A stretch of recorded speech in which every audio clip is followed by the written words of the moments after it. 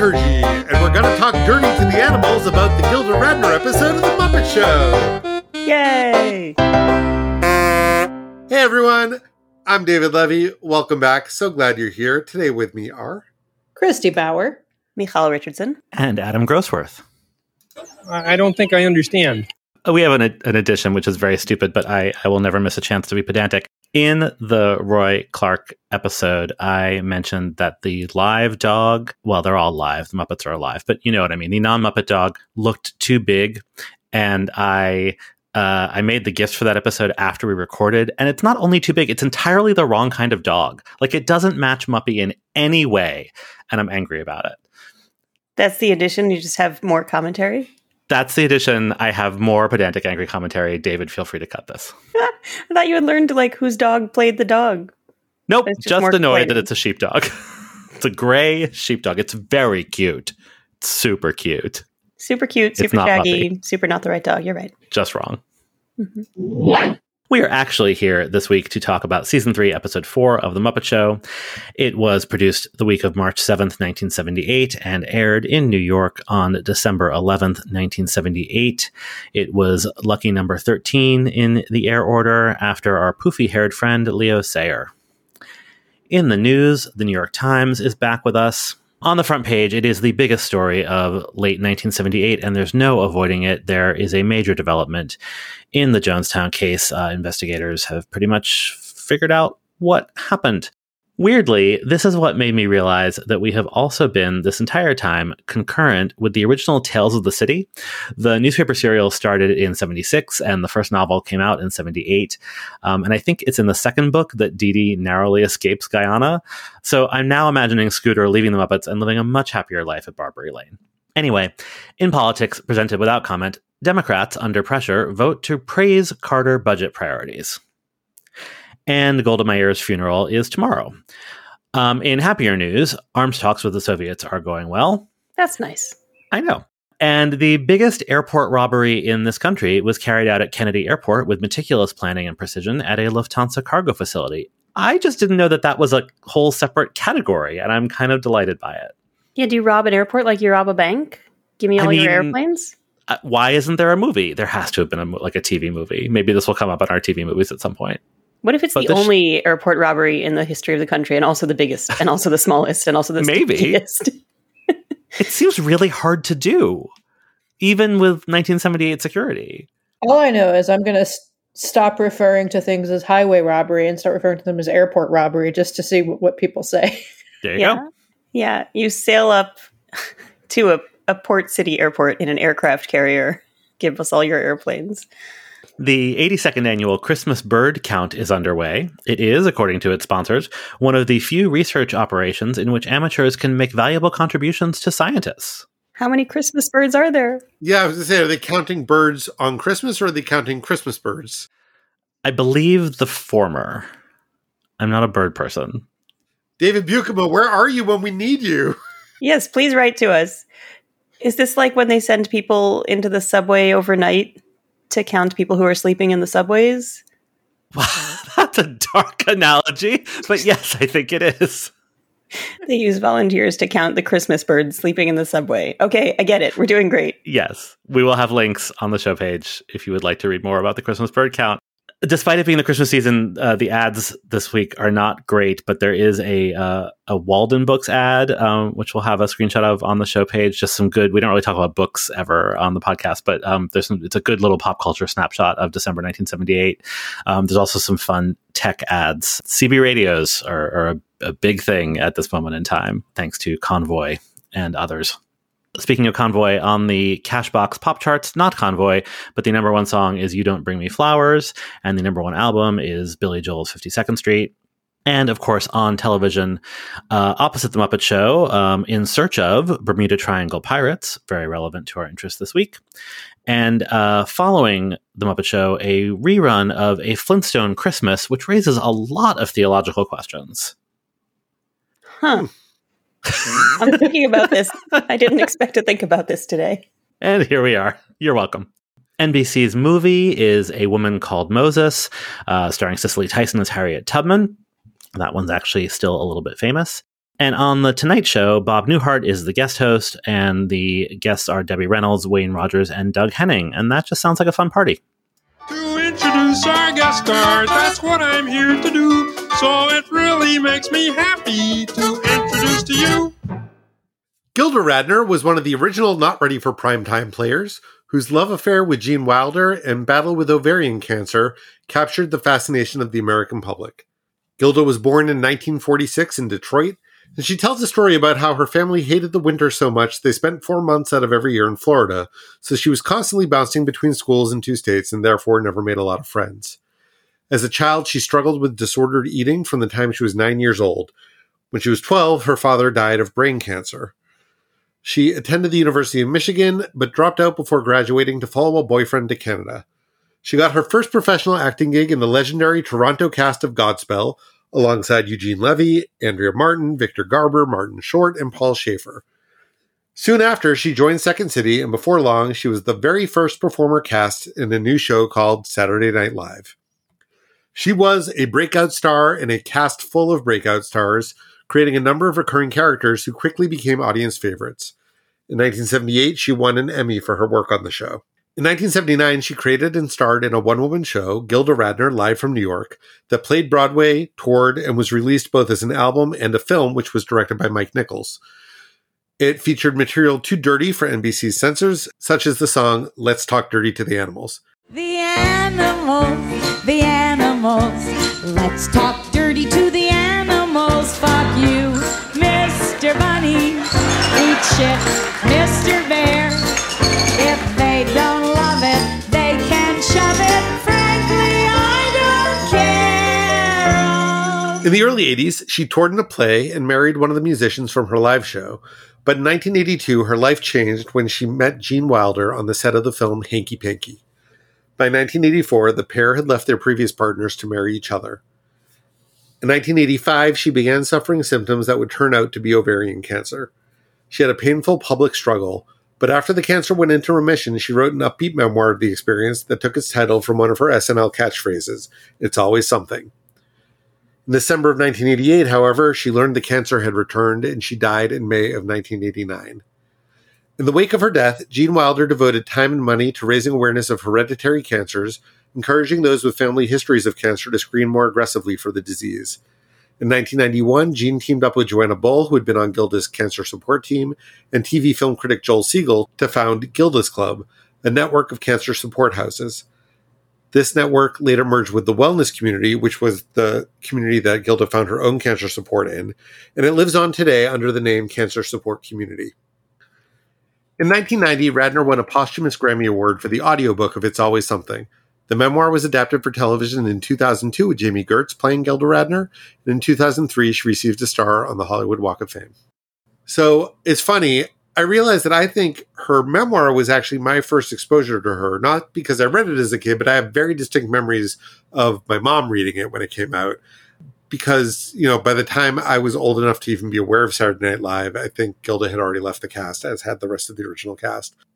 And past that, The Muppet Show was probably the first time I saw her in something, although, she did a bunch of movies, none of which were particularly good, but I definitely remember Haunted Honeymoon, which was one that she did with Gene Wilder that had a lot of build-up and then bombed spectacularly. But I'm wondering what everyone else has in terms of Gilda Radner memories. I mean, SNL was definitely a big deal in my house as a kid. And so I didn't see her in her original run. I'm too young for that. But anytime there was a best of SNL special, we watched them. And think even had like VHS tapes and stuff. So like she loomed large as like that kind of like already in the pantheon comic presence when I was a kid. I highly recommend the documentary that came out about her 3 or 4 years ago, Love Gilda. I found it really great, really sad because a lot of it focuses on her illness and the later part of her life and career. But yeah, I really enjoyed that. Those early SNLs were in reruns a lot when I was a kid, like on VH1 and Comedy Central, and sort of often chopped up and shortened. So I remember watching those, and I think we talked about it on the Candice Bergen episode. One of my favorite sketches is her and Candice Bergen breaks And Gilda not only does not break, but makes, like, very deliberately makes Candice Bergen break more to the point where the sketch is just destroyed. And it's so much funnier than I think the sketch would have been. Like, part of me is like, oh, that's so unprofessional. Like, they should do their jobs. But it's so funny to just like watch her ruin Candice Bergen. and like just the pure joy that both of them are clearly having in this moment of live television. And I remember that like even more than like any of her recurring characters. I think we put that in the Candice Bergen show notes. I'll try to find it. If we didn't, it was because I couldn't find it. So it's definitely available on Peacock, if not as an individual clip, then as, yes, because all the episodes are there. But yeah, this episode is also a spoiler, a favorite, but always has been. And I know my mom was a fan of her and her characters. So yeah, she was kind of around. I guess a lot of my awareness of Gilda Radner first came about when Gene Wilder was working on this Gilda's Club thing and promoting the idea. And there were retrospectives on television just talking about how great Gilda Radner had been.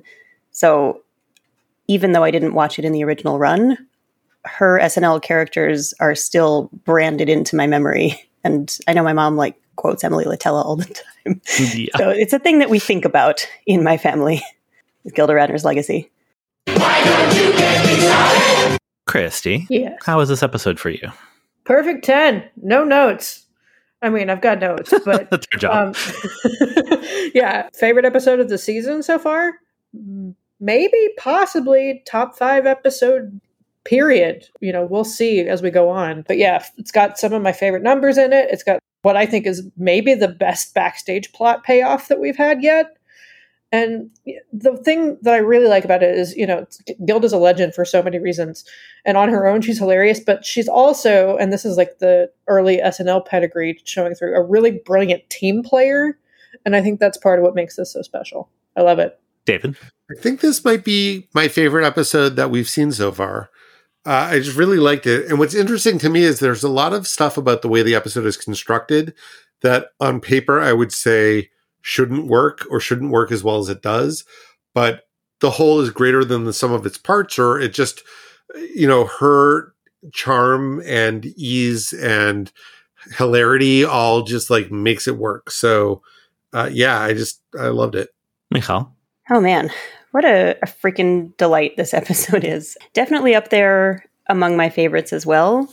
I think I'm the only points that I will deduct from this episode are that I got a little bit frustrated by the structure and the pacing, which David was saying shouldn't work. And there were a couple of things about it for me that didn't work, because you start off with episode highlights and all-time Muppet Show highlights. I knew the GNS medley was coming, and still I screamed when I heard it. And then with 10 minutes remaining to the episode, they suddenly introduce a backstage plot, which in the moment for me was a little frustrating. It still pays off, and it's still wonderful, and Gilda Radner is still wonderful, and the finale is still very rewarding, but it doesn't hit the highs of the first couple numbers of the episode. That said, there are a lot of highs in this episode, and it's great. Yeah, I can see that. It never occurred to me until you pointed it out. But yeah, it is a little bit like they had 2 ideas and neither of them was quite enough for a full episode, so they just did 2 halves. But I love those 2 halves so much that I can't complain. With the caveat that I haven't seen most of seasons 4 and 5 in a really long time because they were not released on DVD in their entirety. This week's and spoiler next week's are my top 2 of all time. I just think they're about as close to perfect as we're going to get. It's just so good. It makes me so happy. And, something might come along in seasons 4 and 5 that knock it off its perch, but it's going to be hard to do. Yeah, I was excited for this episode, and then I looked ahead to what the next couple episodes were. I'm like, oh man, we're starting off a really good stretch with this. It's a good run. Yeah. Yeah. Really looking forward to the next few weeks. Well, Scooter, what's all this fuss I keep hearing about me doing the muffin show? I mean, what kind of a show is it about muffins? Why, the next thing you know, they'll have me doing a show with rye bread or little tiny lovely biscuits. Why, I can't do a show like that. It's outrageous. Excuse me, ma'am. What? Ma'am? It's not the muffin show. It's the Muppet show. Oh, that's very different. Never mind. It's her character, Emily Litella. Can I tell you guys, the last costume that I built for this past Purim was inspired by the Emily Litella rant about violins on television. I built a gratuitous violins costume that was inspired by her. It was one really big violin that had a gratuitous number of other cardboard violins glued to it. So, thanks, Gilda. My mother, I'm pretty sure, cannot say the words "never mind" without saying them like Emily Litella. It's definitely not annoying at all. Yeah. My mother also says "never mind" as though it is her job, which it is not. I don't think she even knows she's doing it anymore. I think it's just how she says "never mind." It's like an accent. Elsewhere in the opening, we, instead of a Statler and Waldorf clip this week, we've got another Gonzo bit. I always get butterflies before a show. Not this time. I love a butch butterfly.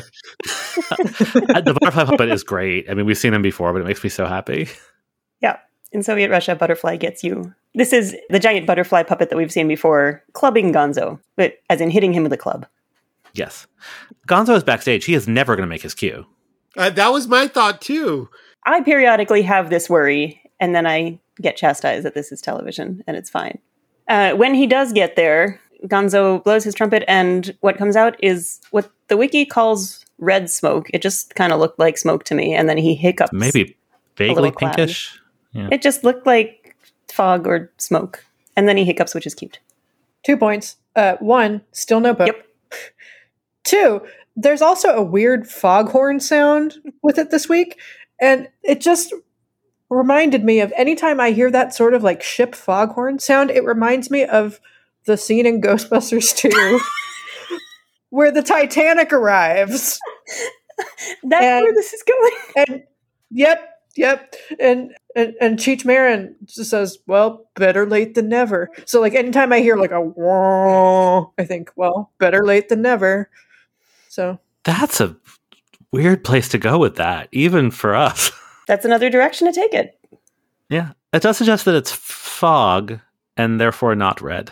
Sorry, Muppet Wiki, we love you, but weird. Everybody's doing their best. Muppet Show backstage. Yes, so backstage there is some sticky business. More than halfway through the episode, I did the math, it's 59% of the way through the episode. With 10 minutes remaining, we suddenly learn that there's a plot this week, and that plot stickens. Well, you see, I don't mind assisting, but I'm not crazy about the idea of guinea pigging. Mm-hmm. There we go. Blink.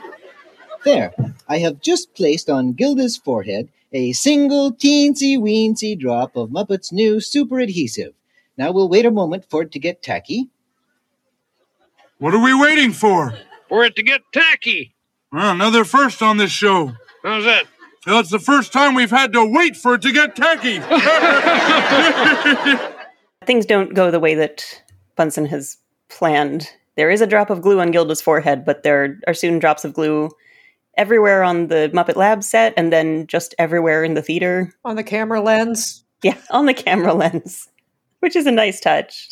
Bunsen is so condescending to Gilda during this, like, which I guess he is to Beaker too, but he calls her Gilda Poo, and then refers to himself as Uncle Bunny, and it really bothered me. Yeah, shut it down. Yeah, Gilda Poo, she's not a dog breed. And this is also all sprung on her, that like any of this is even happening. Like, at least Beaker kind of knows what he signed up for. But man, when Gilda finds out that she's the one who's the guinea pig this week, Beaker starts snickering, and it's the greatest thing. It's true. But then when the glue starts going everywhere, Beaker freaks the fuck out in a way that like I actually found very upsetting. And the closed captioning refers to Beaker shrieking, which is accurate. That is exactly what he's doing. But even more than usual. I mean, that's what he does all the time. But yeah, this is very descriptive. Yeah. These closed captions. Yeah. I thought he said Uncle Honey rather than Uncle Bunny. It could go either way. Bunsen Honeydew could be Uncle Bunny or Uncle Honey, but neither is good. Oh, that's true. Either way, I don't like it. Yeah, don't condescend to Gilda Radner. She deserves better. Don't call yourself Uncle Bunny. Don't call her Gilda Poo. Like, everything about it is so creepy. Anyway, it's your favorite episode. Here we go. It is. This scene is part of why. These things you notice when you're doing a podcast. Okay, for the rest of the episode, everything just keeps sticking to everything else. Everybody keeps sticking to everybody else. Fleet Scribbler calls up Kermit to get a statement, and Kermit sticks to the phone. Gilda, a reporter would like to know, what is the secret of your success? Kermit, can I talk to you for a second? Well, I guess you could just say that she has stuck with it. Oh, yeah, you could. Yeah, and in the little time I've known her, she's really cemented our friendship. We're not close friends, but this is ridiculous.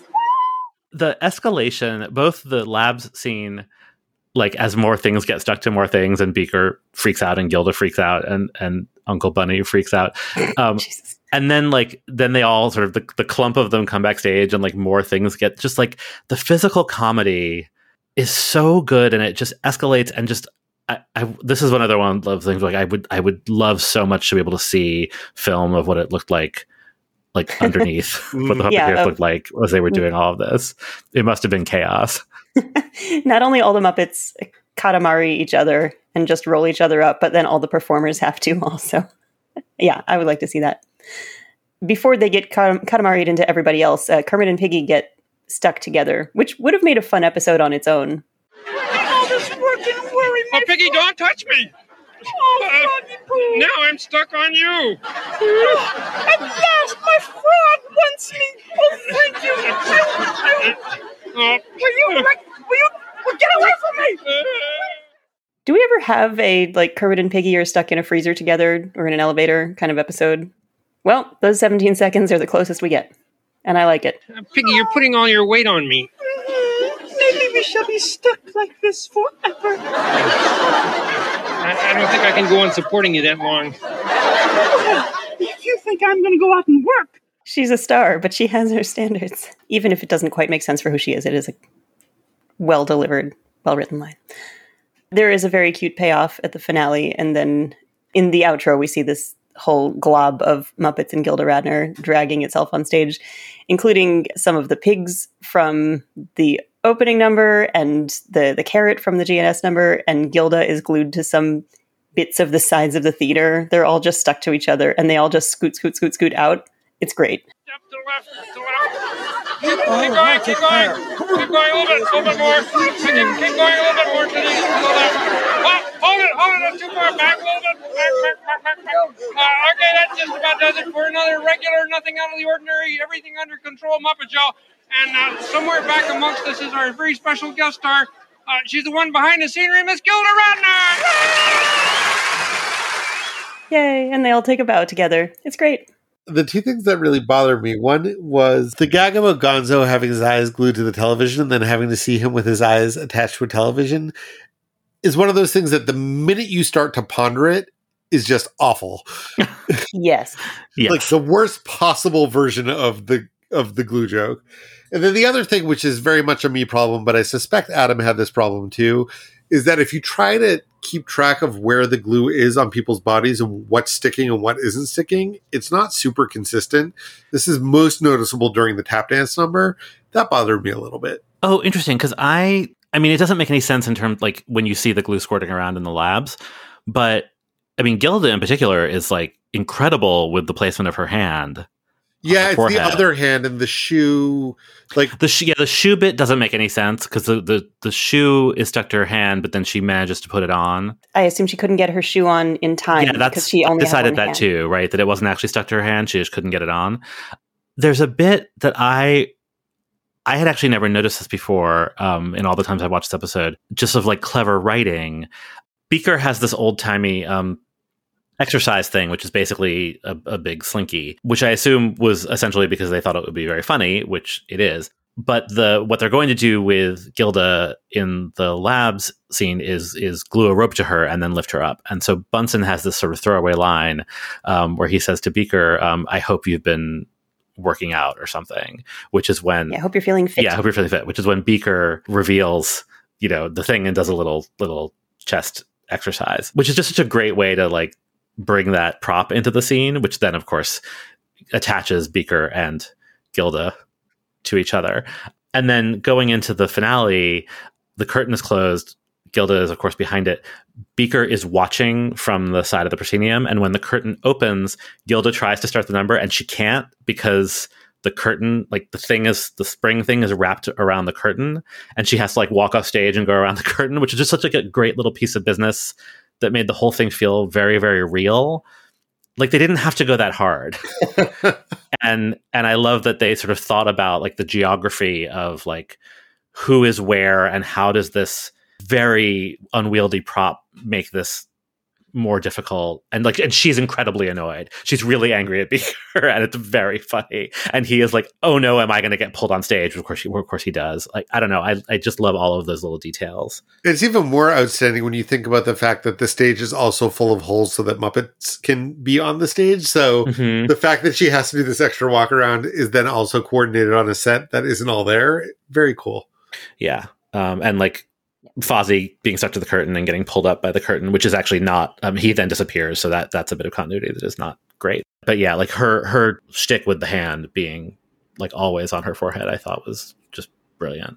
Yeah, I was going to mention that Fozzie bit also, that he pokes his head and his hand through the curtain and then finds that his hand is stuck to the curtain. And as it draws back and up, he just goes up with it, which is just so much fun to watch. What? Yeah. Obviously, there will be a GIF on the show page. Excellent. I love when the guest star just fits in as part of the ensemble. Gilda just works so well, and they all are working so well together. At this point in the run of the show, like we have established that this is a world where none of this is weird.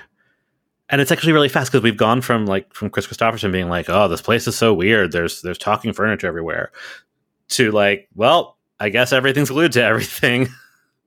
Did you get my 7-foot tall talking parrot? Like, it's just, this is just where we are. And like Gilda's annoyed, but she's not surprised.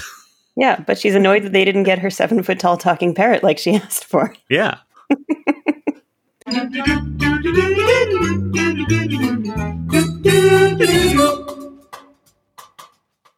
I'm not sure I've ever been more excited to talk about a group of songs in an episode than I am this particular group of songs. Oh, man.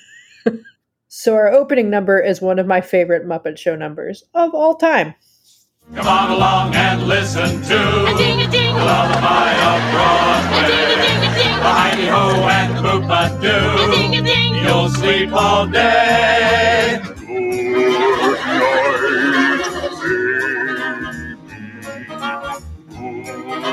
Good night, Milkman's on his way. Sleep tight, baby. Sleep tight. Let's call it okay. It's the Lullaby of Broadway. Yeah. Perfect number, no notes. Inexplicably No notes. performed by Eskimo pigs. I said perfect number, no notes. Not just pigs, also penguins and fish. And a bear. And a walrus. There's also a chicken. It's, oh my gosh, I love it. So good. I love it. This was on one of the VHS compilations that was like a Muppet Songs compilation. And I remember this because I ripped all the songs onto, we didn't call it ripping at the time. I held a tape cassette player up to the television. Yeah, we had one of those stereo setups where like we had a cassette player that was like attached to the AV setup, so I was able to just record it that way. Oh, so you didn't have to hold up a little Sony playset with a microphone attached to it? The quality was actually pretty good. Nice. For the time. Anyway, early 90s tech. Good times. Yeah, Lullaby Broadway. Music by Harry Warren, lyrics by Al Dubin. It was written for a movie called Gold Diggers of 1935, and it won the 1935 Best Song Oscar. Great movie, by the way. Anyone looking for an old movie to watch, it's probably on HBO Max, or if it's not now, it will be at some point during the year because it's one of those films that they're rotating in and out. I will look it up while Christy is talking. In more modern times, the song is known as part of the Broadway show 42nd Street, which is based on a movie called 42nd Street, but also interpolated other Warren and Dubin songs. 42nd Street, the movie, had Warren and Dubin songs, but they were like, let's bring in all the hits. So it pulls from Gold Diggers of 1933, Gold Diggers of 1935, and Gold Diggers of 1937. And some other non-gold digging films, such as Dames, Roman Scandals, Go Into Your Dance, and The Singing Marine. Who knew there was so much gold to be dug in the third? And that's not even all of the Gold Digger series, because there's at least 2 more that you didn't list. Whoa! Gold Digger Surf 35 is on TCM if you have that subscription, and is rentable on iTunes, Amazon, etc., but it is not on HBO. But it might be by the time this episode goes out into people's podcast feeds. Right. So check. Just Watch, an excellent resource that does not pay me anything to say that.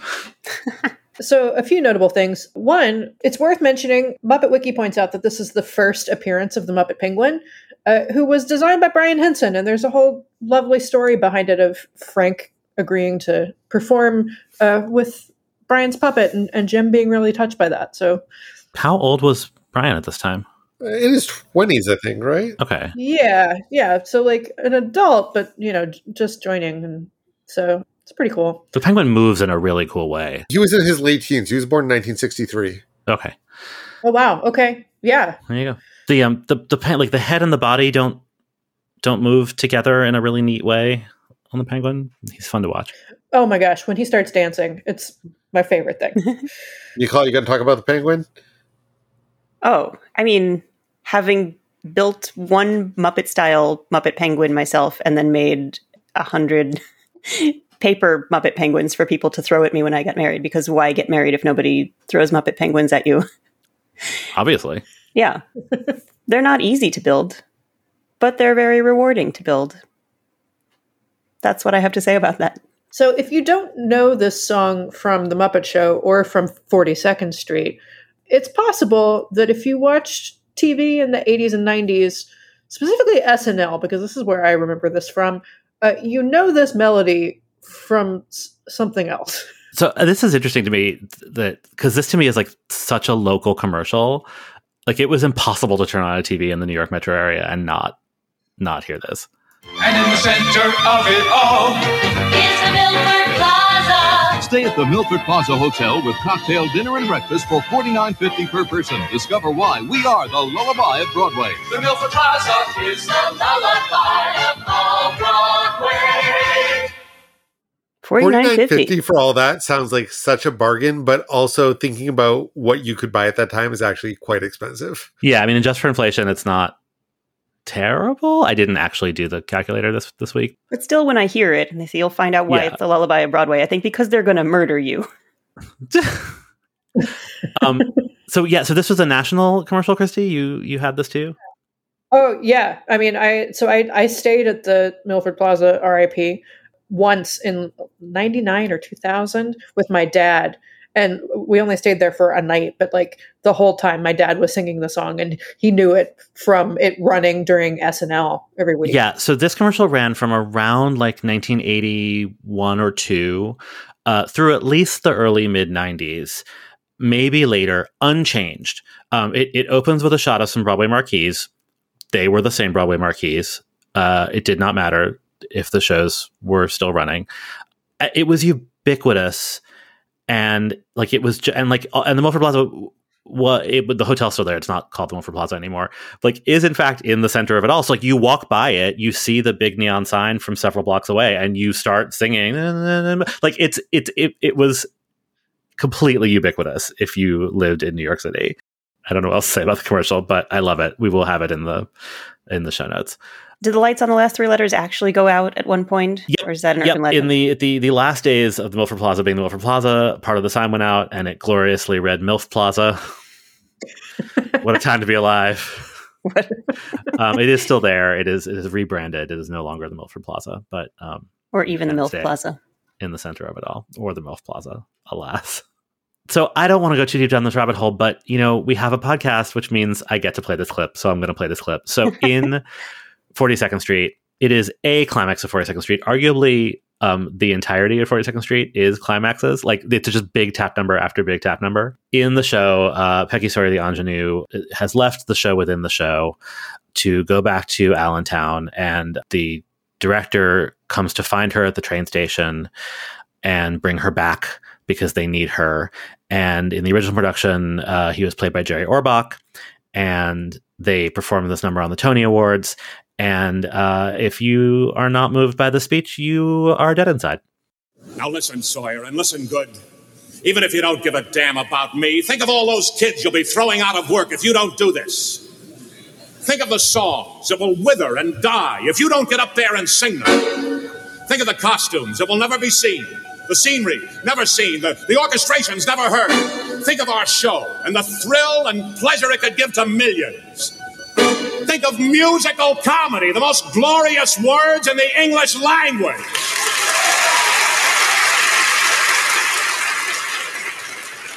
Sawyer, think of Broadway, damn it! Come on along and listen to the lullaby of Broadway. I mean, come on. The best. It's the best. We did 42nd Street in high school. I was in the chorus. I was in the non-dancing chorus because I can't tap dance.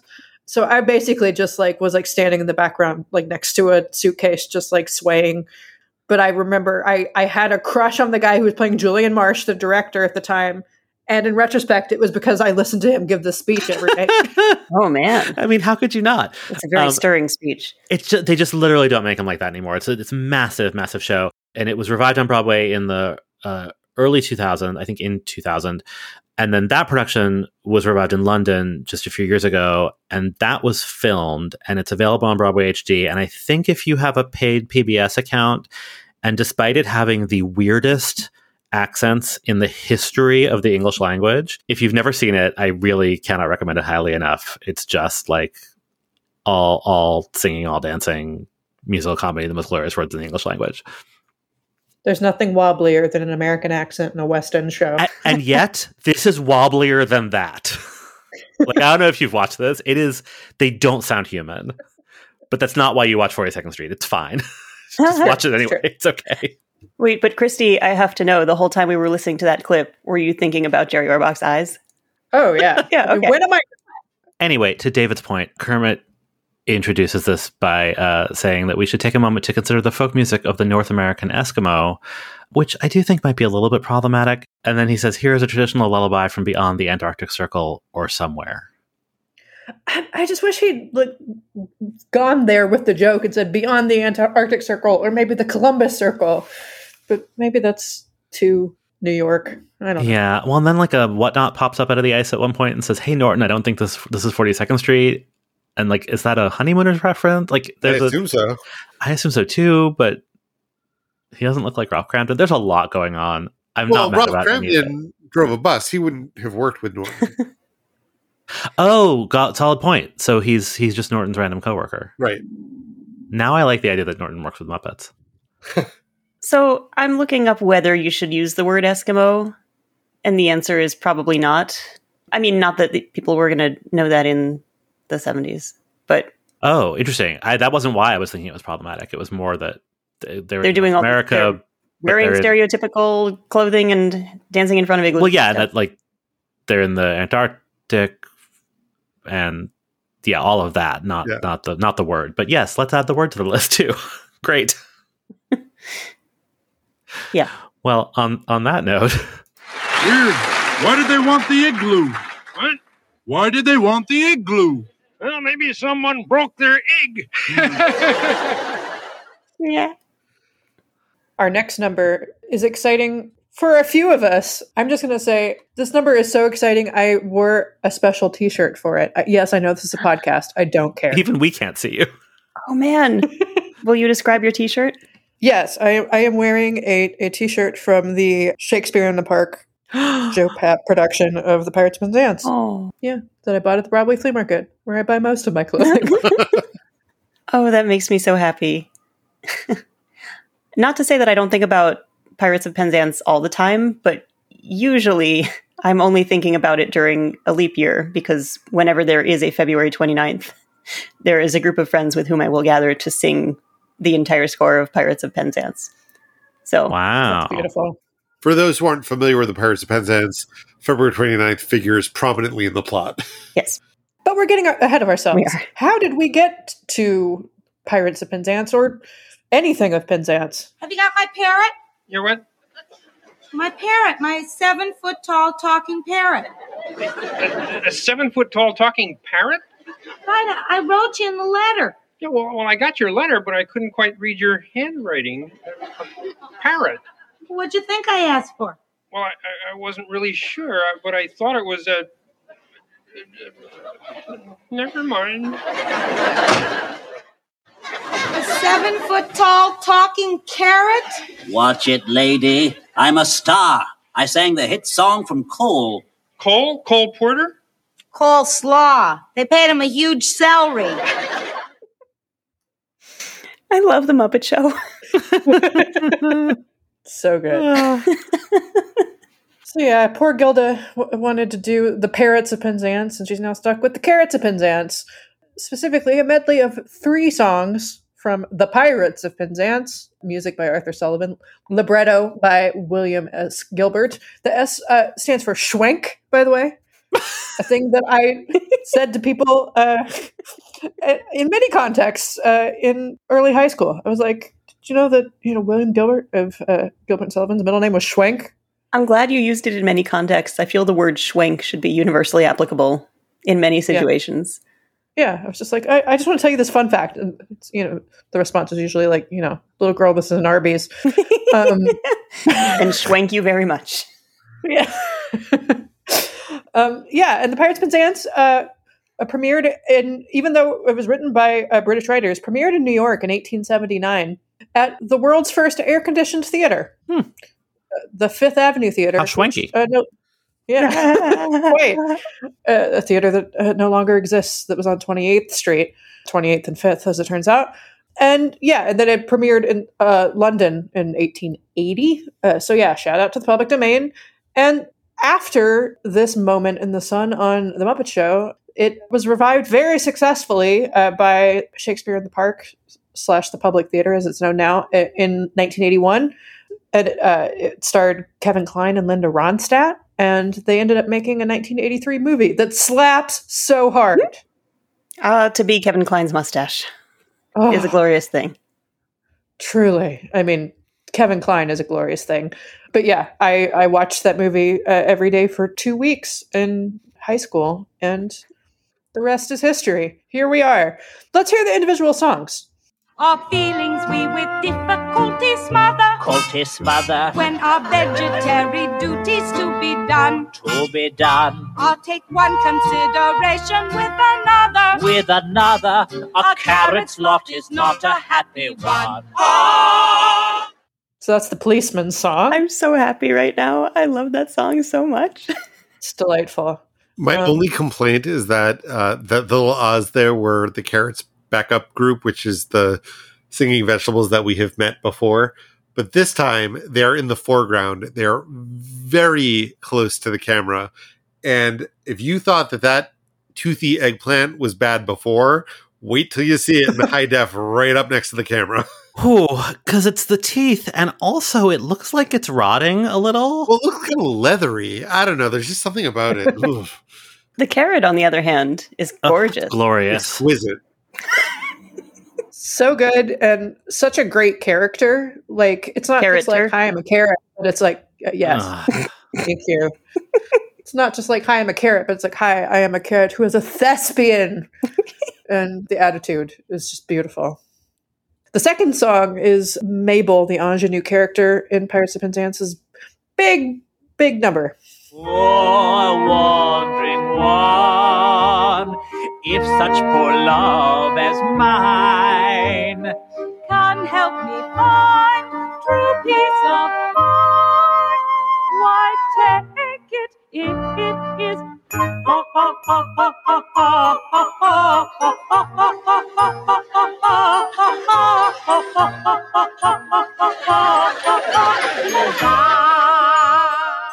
I want to say something about this quickly that also ties back to Lullaby at Broadway, which is the numbers in this episode are so meticulously rendered. This could be, I mean, yes, it's very jokey. Yes, Gilda Radner's not like a, tremendous singer, but one of the things I love about Lullaby at Broadway is like the arrangement is so good, and there's like embellishments and, like the harmony here, even though it's jokey, they still nail it. Mm-hmm. Is this in the Linda Ronstadt key before Linda Ronstadt had needed the Linda Ronstadt key? No. It feels like Must Linda be. Ronstadt. Right? Yeah. So it was a big scandal at the time when Linda Ronstadt was cast in this role because she's not a lyric soprano, that they lowered the songs for her so she'd be able to do it, which, you know, as someone who doesn't know from Gilbert and Sullivan, it makes absolutely no difference to me, but apparently people had opinions. No, even just when I went back and watched the trailer the other day and hearing a snippet of Linda Ronstadt, I was like, oh no, this is wrong. And I don't have that feeling about hearing the Gilda clip. So even if she's not singing it in the original key, it's not as egregious. I mean, what's really egregious about the Linda Ronstadt version is that they use an electric bass in the orchestra, but that's neither here nor there. We can revisit this when we get to the Linda Ronstadt episode. I have other thoughts about Linda Ronstadt. The last song is one that is, to this day, pretty ubiquitous in pop culture. Here we go. I am the very model of a modern Major General. I've information, vegetable, animal, and mineral. I know the kings of England. And I quote the fights historical, from Marathon to Waterloo in order categorical. In military knowledge, though I'm plucky and adventurous. Has only been brought down to the beginning of the century. But still it matters vegetable. Animal and mineral, I am the very model of a modern Major General. But still it matters vegetable, animal, and mineral, I am the very model of a modern Major General. I love this. I was waiting for I was wondering as they sang that final chorus, are they going to sing he is the very model or she is the very model? And it was none of the above. But other than that, no notes. They do this pratfall at the end. They didn't even need to, but they just add a thing where they're both taking a bow and 7-foot-tall talking carrot bows into Gilda Radner, who just falls down. It's great. Rather infamously, in I believe it's the second episode of the much maligned TV series Studio 60 on the Sunset Strip. Okay. There's a point at which, so that show revolved around an SNL type show, and that needed like an image rebranding. And the moment that is decided to be like the brilliant thing that is going to get the show back on track is a parody song to the tune of this. Aaron Sorkin loves him some Gilbert and Sullivan. And it's very funny. I watched this episode quite recently, actually. And the idea that, I know what is going to win the hearts of America, a Gilbert and Sullivan parody, is it's just delightfully bizarre, and a thing that was on network television in the year of our Lord 2006. Yeah. So there are all sorts of famous parodies of this. There's Tom Lehrer's Element song. It also was in one of the Minions movies or Despicable Me movies, but with the Minions speaking in their really strange language that feels offensive. Why? I can't put my finger on it. It just does. Yeah. There's the Animaniacs, very model of a cartoon individual. Yes. That's a fun entry. I mean, that's the beautiful thing about the public domain. Let your imagination run wild. And a good Patter List song. That's why I was able to write a parody of this for my friend's wedding, and nobody came after me. This was my first introduction to this song or to the Pirates of Penzance in general. But my second introduction was in the off-Broadway parody show Forbidden Broadway. In their early seasons, they did a whole sequence parodying the Kevin Kline, Linda Ronstadt production. And although I didn't see that, it's on their cast album. And it's interesting that Modern Major General is not one of the songs they use in their parody, but Poor Wandering One is. So that was my first introduction to that song and several others from the score. And it's weird that this is a very, very famous score that I know primarily through parodies. We should point out that the carrot is played by Peter Friedman, our favorite Muppet performer turned Broadway star / Succession star and many other things. I assume he is performing the carrot completely and not just the voice. I think so. He's listed in the end credits as like a full member of the Muppet cast. So yeah. He's also fairly tall. Yeah. And it's just, watching it again, we mentioned how great the carrot is, but like it's really interesting. Only his mouth moves. Obviously his whole body moves, right? But so like he's so expressive. Like there's sort of an illusion that like the eyebrows move or the eyes are doing something. They're not. It's just all what he's doing with his body. And it's really amazing to watch. Yeah, he's full body puppeteering this puppet, even though only the mouth moves. Yeah. And the legs, the little roots of the little Karen walk around. And just like the detail of like, he's wearing a little tuxedo, but he doesn't have any arms. Just like it's so beautifully constructed for a thing that I'm pretty sure only gets used this one time. Yeah, great. He's very dignified for a 7-foot tall talking carrot. It's surprising that the Vinda face principle didn't get applied to this guy, because it is a very intricate costume. And it's too bad. Like, he's a great character, as you said. Yeah. I mean, they used him for 3 numbers just all in a row. On a completely different note, we have the return of Marvin Suggs and some of the Muppaphone, a truncated Muppaphone. My friend's witch doctor, he taught me what to say. My friend's witch doctor, he taught me what to do. I know that you'll be mine when I say this to you. When I say, ooh, ee, ooh, ding, dang, walla walla, ding, dang, ooh, ee, ooh, ding, dang, walla walla, bang, bang, modulate. Ooh, ee, ooh, ding, dang, walla walla. This was the first time that I ever really stopped to consider Marvin Suggs' accent, which I didn't remember being this pronounced. Apparently, it's supposed to be French. What? Really? Wait, yeah. On the Commitment podcast, when they were talking about it, they had found an interview with Frank Oz where he was talking about Marvin Suggs, and Frank based him on a French acquaintance of his. Huh. I mean, that's I got more like Balky from Perfect Strangers off of that than French, but he's got like the mariachi sleeves on his shirt. Yeah. All right. I love this performance. Oh, it's great. It's fantastic. So this is Witch Doctor, which I was delighted to discover was written in 1958 by Ross Bagdasarian, if that name sounds vaguely familiar, and it might not. It certainly does to anyone who's ever studied up for Jeopardy, right, Christy? Sure, yeah. And or listen to our Charles Aznavour episode, because Gregory Maupin name dropped him at one point. Yeah. Ross Bagdasarian, creator of Alvin and the Chipmunks. And what's funny is he wrote it under the stage name David Seville, which was also the name of Alvin and the Chipmunks' manager. Well, I don't think that's an accident. I think that...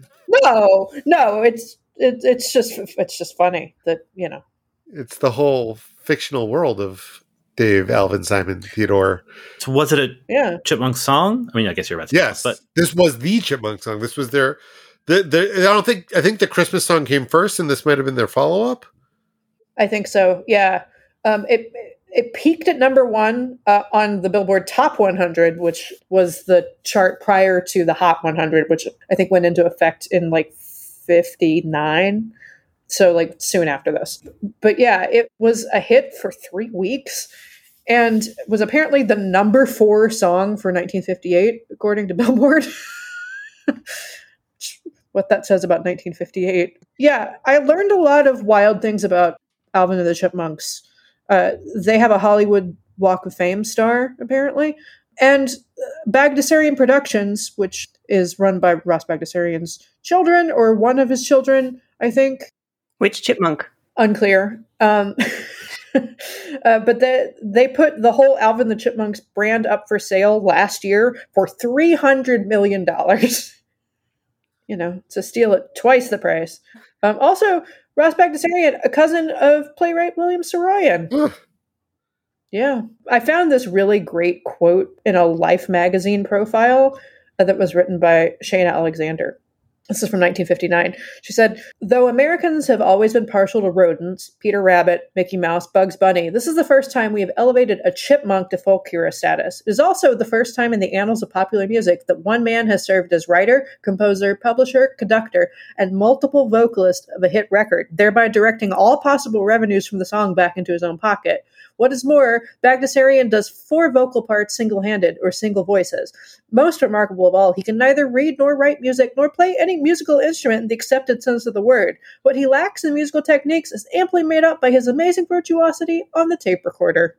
I mean, you got to give the guy a lot of credit that he managed to spin out of one novelty record a multi-million-dollar entertainment empire that has now entertained at least 3 distinct generations with a brand that has managed to evolve over time. Like it's really pretty impressive. And like, even if it never got as big as Disney or the Looney Tunes, it also like stayed relevant in a way that those, especially the Disney characters, like really struggled to.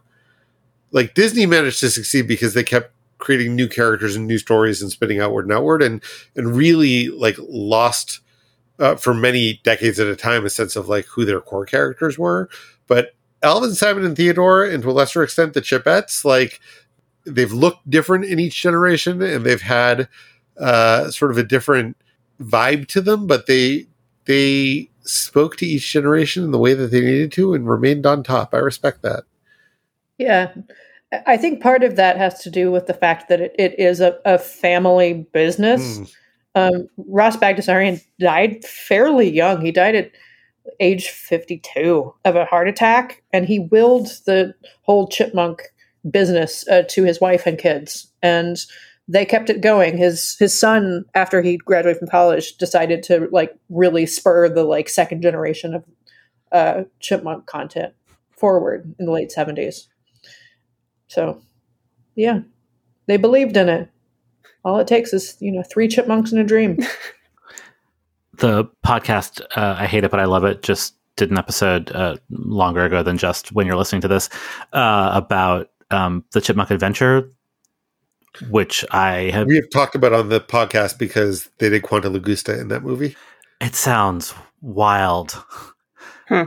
They come down on the side of not watching it, but then I was like, I have to watch it. So I haven't yet, but yeah, they get into it's a lot. We'll report back when you do. Yeah, we'll see. We'll see if I actually get there. So the lyrics of the song. Yes. Are we there yet? Are we? Okay. Please do. So to get back to the song, I mean, the song is not without its problems. The Muppet iteration of it is a delight and a wonder to watch. Singing gibberish words in a fake African language is not great. Marvin Suggs himself is great, and the Muppaphones are great. And when Marvin Suggs yells modulate, all the Muppaphones shift over one, which is such a beautiful execution of the Muppets loving to yell modulate. And they execute this joke perfectly.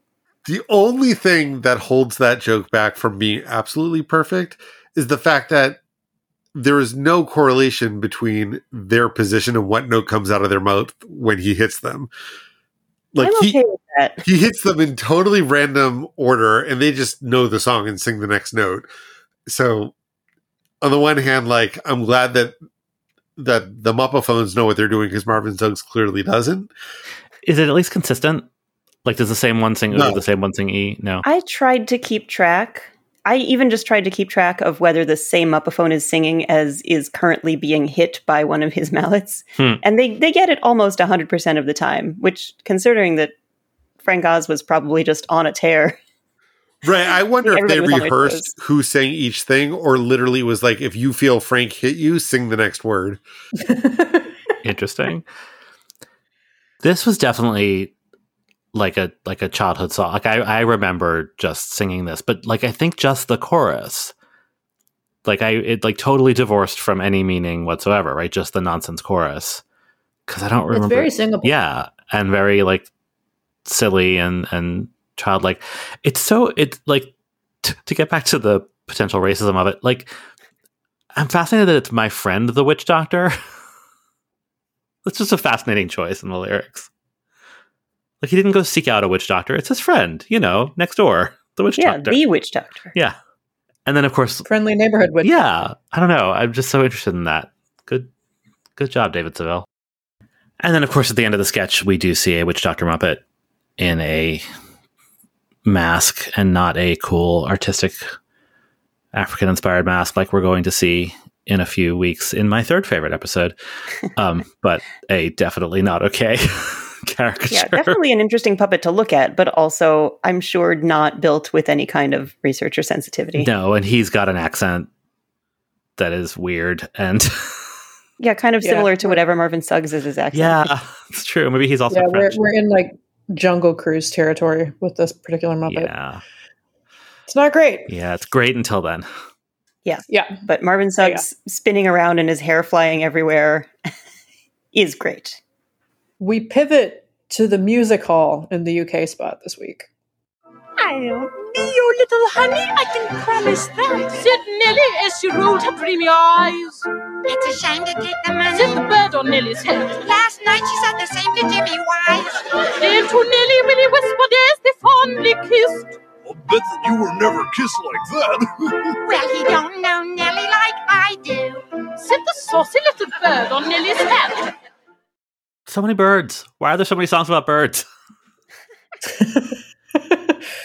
What's on the other side? Christmas bird count.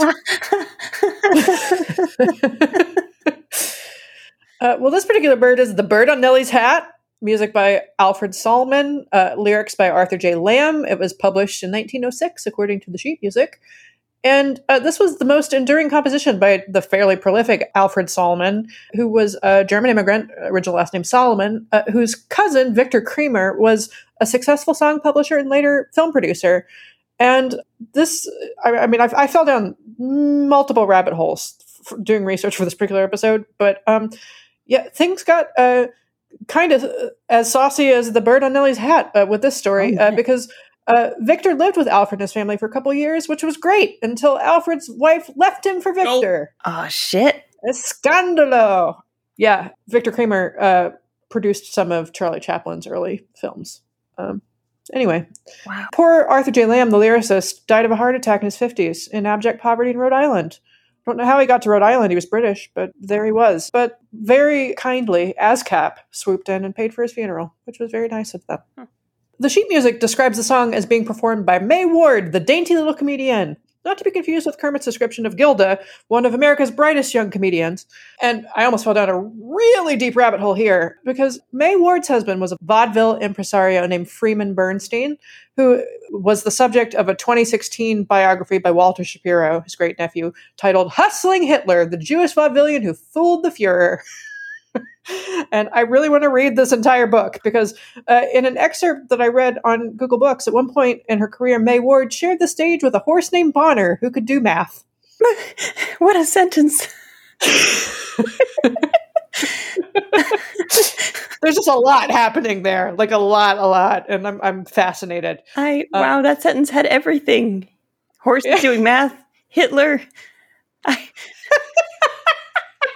What more could you want? Wow. There's a huge swath of this book on Google Books if you want to dig deeper. Yeah, and so this is all pigs in this particular UK spot. Piggy is, of course, the Nellie in question. And I was really delighted that Dr. Strangepork made a cameo as her servant. With his accent. Like, they could have so easily just used the puppet and nobody would have noticed, but he remains Dr. Strangepork at all times, which I am delighted by. Louise Gold does the primary singing puppet in this. And, just a couple weeks ago, we talked about how she didn't feel like she was ready to do full-on puppeteering for a solo, and so she had Frank do the puppet while she just did the voice. Here, I thought her technique was excellent. You would never know that she was new. Oh, yeah. She's great. I love that, I don't always love the musical. I love everything about this. The bird, for a character without a ton of expression, the bird, who, to be clear, is calling Nellie a slut, that's its job, is so great. It's such a little asshole. And then, like, Piggy's reactions are, like, everything about it is just fantastic and short. It's exactly the right length for a music hall number. And it's very self-contained. They're all telling the story. Like, all three of them sing the ending and bow.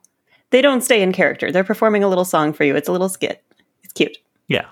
No notes. Yeah. Before we go on to the next song, Adam, can you hit me with a mid-course correction? Stand by for mid-course correction. Gonna get ahead of next week's corrections section and just say that Witch Doctor predated the Chipmunk Christmas song. And in fact, the Witch Doctor song was not officially connected to the chipmunk concept when it originated because the chipmunks were not yet a concept. However, the chipmunks would later cover the Witch Doctor song many, many times from 1960, most recently in 2012. There you go. Folks, we do research during the show. That's how committed we are. Also, this album cover is wild. It will be in the show page. Horrendous. It has answered the question of, is this racist? Yeah. Definitively yes. Yeah. Or it answers the question of, is this It's a Small World level racist? At least. Any hoodle. Yeah. So we get another short and sweet bit from Zoot and Ralph. And we have now moved to the post-Muppet Labs portion of the show. Yes.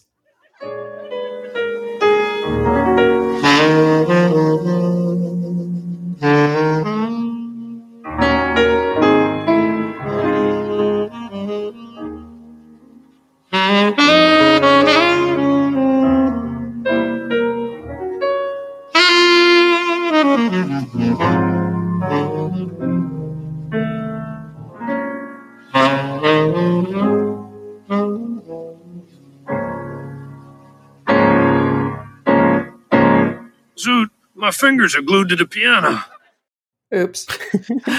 So this is Body and Soul, which is a jazz standard from 1930. Music by Johnny Green, and lyrics, when there are lyrics, by Edward Heyman, Robert Sauer, and Frank Aiton. It was originally written for the British performer Gertrude Lawrence as a cabaret song, but then it was thrown into a Broadway revue later called Three's a Crowd. It's shocking to me that this was written for Gertrude Lawrence. Yeah. Like, it is so atypical of what she was known for. Yeah, she wasn't really a singer. I mean, she sang, but like she was more of a personality. Gertrude Lawrence was the original Anna in The King and I on Broadway, and it was sort of written around her limitations a little bit. But yeah, it was recorded by a lot of people in 1930. There was like a huge explosion of recordings. The Paul Whiteman and his orchestra version with vocal performance by Jack Fulton hit number 1. And funnily enough, the song was briefly banned from the radio for what was considered pretty spicy lyrics for 1930. But it got popular anyway, because that's how these things work. So there you have it, Body and Soul. So the stickiness hits its sticky peak with our closing number. Your boss just gave you the axe. There's years of back tax you simply can't pay. If you're having bad luck, if you seem to get stuck, make a curtsy and tap your troubles away.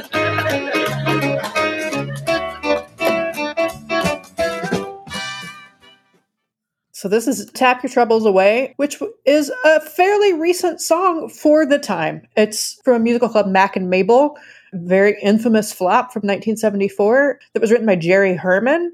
And to bring things full circle, Mac and Mabel had a book by Michael Stewart, who was one of the co-book writers of the stage version of 42nd Street. Mac and Mabel is one of those shows that has been like written and rewritten in the intervening years. And it's about Mack Sennett, who was the head of Keystone Studios, the famous silent movie studio that was the home of the Keystone Cops and Charlie Chaplin and some other famous silent stars of the time.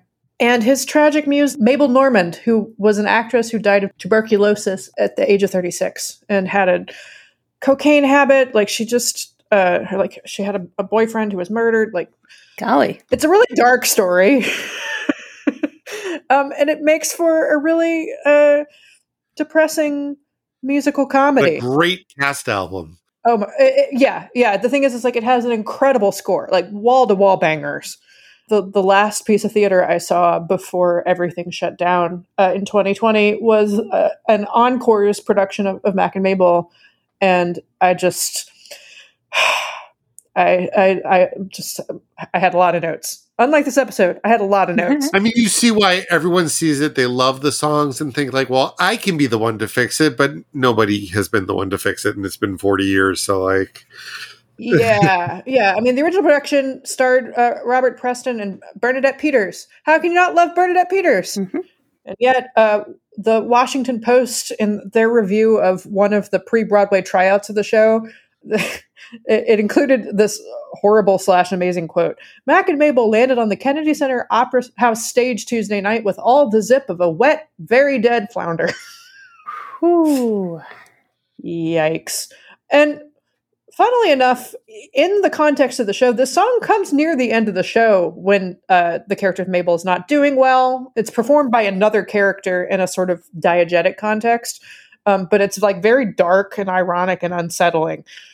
So I found it actually a perfect choice for the context that it's in the Muppet Show when shit is getting real.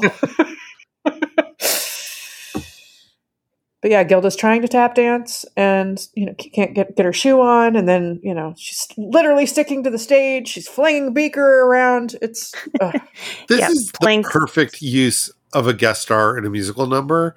Like, it is so much better when they're shtick than when it's just someone performing and there happen to be Muppets. Oh yeah. I would take this over like Rita Coolidge boring the forest creatures to sleep every time. Or even like, as much as we love things like Sandy Duncan singing Try to Remember with a chorus of assorted Muppets, like, that's lovely, but the Muppets are so incidental in that. Here, the Muppets are also, I guess, incidental, but the spirit of the Muppets is so infused into what Gilda's doing. This, to me, sort of crystallizes like exactly the alchemy that I want when a guest star meets the Muppets. And it's this thing, we've talked about this before, and I don't want to say too much about it because I want to have something to say next week. But like, I feel like the Muppet Show is remembered for being so much about, this sort of ragtag group of show folk trying and failing to put on a show. But that isn't really what it's been about for the most part until now.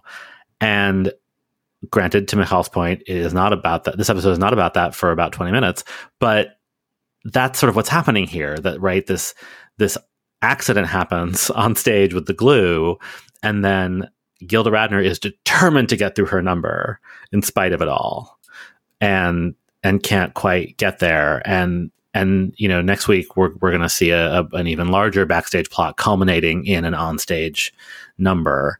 And I think that's what I've really been waiting for. I just find that so satisfying when the two halves of the show come together like this, even though it's, in this case, a quarter of the show.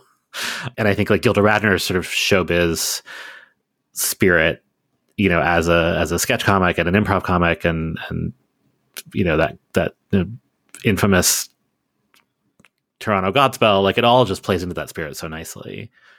Never mind that jazz. Listen, turkey. What? And get out of show business? So we have a tiny bit of show business to take care of before we wrap this episode up.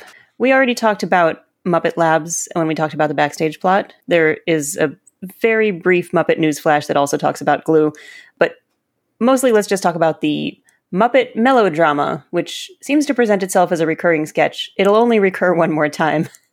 So when you see Wayne of Wayne and Wanda fame here and get excited that he has a recurring sketch, don't get too excited, but this is a lot of fun. Uncle Deadly is dangling Miss Piggy from a cliff. There's dramatic music. Miss Piggy waits for her hero, who turns out to be Wayne, to rescue her. Wayne strikes up a conversation with Uncle Deadly, and the two of them realize they have much more in common than Wayne and Miss Piggy did. All while Miss Piggy is dangling from a cliff and eventually falls and yells, "You think this is funny?" Also, there are a whole lot of Muppet feet. Say, I know those boots. Weren't you a flamenco dancer in Kansas City? Why, yes, I was. Harry's Boom Boom Room? You caught my act? I never could figure out how you did that passe double thing, though. Quite simple, my boy, quite simple. Music, maestro, please. Music! Nobody succeeds in saying paso doble, but it's still very funny. Piggy as reactor here is just like, oh, it's so good. Yeah, they start dancing and Miss Piggy is yelling, "Whoa, hoo, hoo, ha. Hold on. It's great. If we ever needed proof of canonically gay Muppets, right? Here are two. Yeah, and they continue the dance lesson backstage afterwards. Wayne says, "Am I getting it?" And Miss Piggy says, "You're both going to get it," and punches them both. Muppets are great. That must be the glue, all right. Well, what glue is that? The one they mend the egg with. Well, everyone loves a joke that comes full circle. Full Arctic Circle. Oh, no! Thanks for listening to this episode of Muppeturgy. Tune in next week when we'll be discussing the Pearl Bailey episode of The Muppet Show. You can find us on Twitter, Instagram, and Facebook at Muppeturgy or on the web at Muppeturgy.com. If you like what we're doing, please spread the word with a rating or review wherever you get your podcasts. Our theme music was composed and performed by Christy Bauer. Our show logo was created by Todd Brian Backus, and this episode was edited by me, David Levy. I think next week's is my favorite, but it's real close. It's like pretty much a coin toss. It's pretty much a toss. Just leave that in. It's fine. Yeah, it's